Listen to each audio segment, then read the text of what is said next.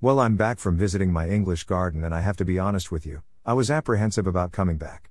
As you know, I left Cruella, my wife, in charge, and this normally has disastrous consequences, but to be fair, it wasn't all bad. Anyway, more of Cruella later. Let's get on with the jobs we need to be doing now. 28th of September 2021.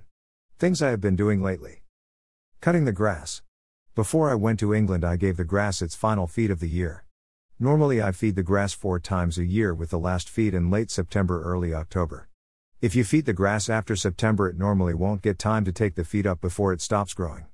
However, this has not been a normal year and we had quite a bit of rain whilst I was away, which in turn made the newly fed grass grow like crazy.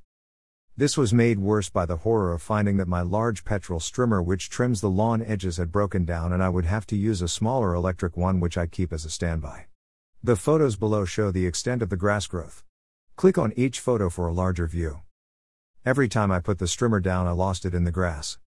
Eventually, after a hard day's mowing, I had everything back as it should be.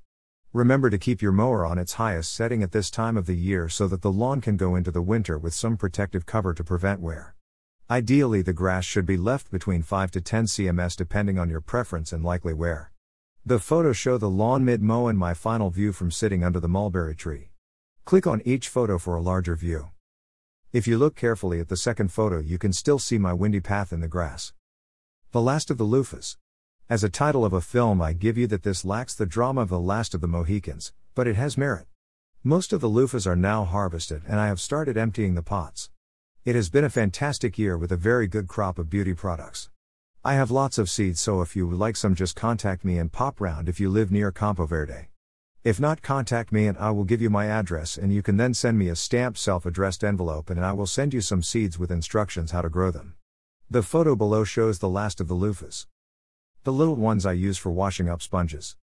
Whilst we are dealing with seeds, autumn is the best time to be perusing seed catalogs online and deciding what you will be planting next year. I picked up a few packets whilst I was in England that I will be using for my full sun borders. See photo below. The big sunflowers will be used for a competition in our village supporting the work of the church. Mulching your trees. If you have fruit trees, it is always a good idea at this time of year to give them a lovely deep mulch with compost from your compost bin. If you don't have a compost bin, then firstly, shame on you. But secondly, don't worry, as you can always buy bags of compost and use these. The idea is that mulching will improve your soil, by encouraging worms and other beneficial insects, whilst at the same time improving moisture retention in your soil. Now, mulching isn't a case of just bunging some compost down and hoping for the best. You have to go about it systematically to realize the best results. 1. Inspect your trees and remove any suckers that are growing from the branches, especially any that may be growing from the bottom. Suckers are easily recognizable as they are bright green and grow straight up. To remove them, just hold the sucker and pull it straight down and it will come away easily. See photo below. Note the sucker coming from below the soil, as this may be coming from below the tree graft and therefore be rootstock, so it definitely needs to go. 2. Hoe around your trees to remove any weeds and break up the soil. This is an important stage, as impacted soil will stop water penetration and you need the soil and the compost mulch to mix. 3.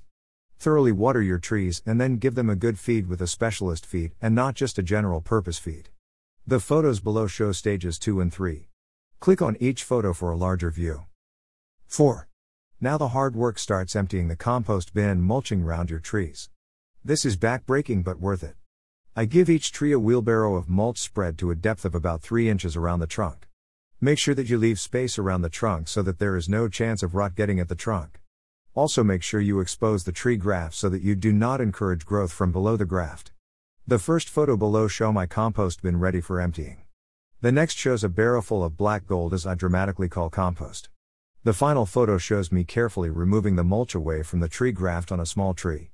Click on each photo for a larger view. 5. Finally, the best stage. Resting and having a pot of tea, safe in the knowledge that you will not have to mulch your trees till next year. Well done, thou good and faithful servant. Cruella did well. This is not a phrase you will hear from me very often in relation to Cruella and in the garden. But in 2 recent cases she has been good. Firstly, amongst her other duties I left her with, was the care of a pot of chili peppers I had been bringing on. When I left, the chilis were green but would soon ripen. I feared for them, but when I got back they were ripening lovely and Cruella had been harvesting them every day. Given all her many other gardening disasters, I asked why this time was different. For a moment she looked coy and then said they remind me of drops of blood. The photo below shows Cruella and Hercules. Cruella's second triumph was in helping me tie up a Diplodemia which was growing furiously up a cane in its pot. I wanted to keep this in a pot but grow it along some string. Not many people know this, but Cruella is very good at tying all sorts of knots. I asked her a long time ago where she got this talent, but she just shrugged her shoulders and said, we're taught it early on, nobody wants a wriggling sacrifice. I didn't ask any more. The photo below shows Cruella midst knot tying, followed by the successfully tied plant. Click on each photo for a larger view. When I asked Cruella to tie the plant up, I informed her that she would be using my best string. She feigned incredulity and mocked the fact that I have best string. I carefully explained to her that best string is used for tying things up where I need the string to last for a few years. My basic string is used only when I want the string to rot away within a few months. She only laughed at me and said, did I ever wonder why people find me boring? Because of this, I didn't like to mention that I am thinking of introducing an intermediate string category. The photo below shows my current 2 categories of string. You can see what I mean about an intermediate category.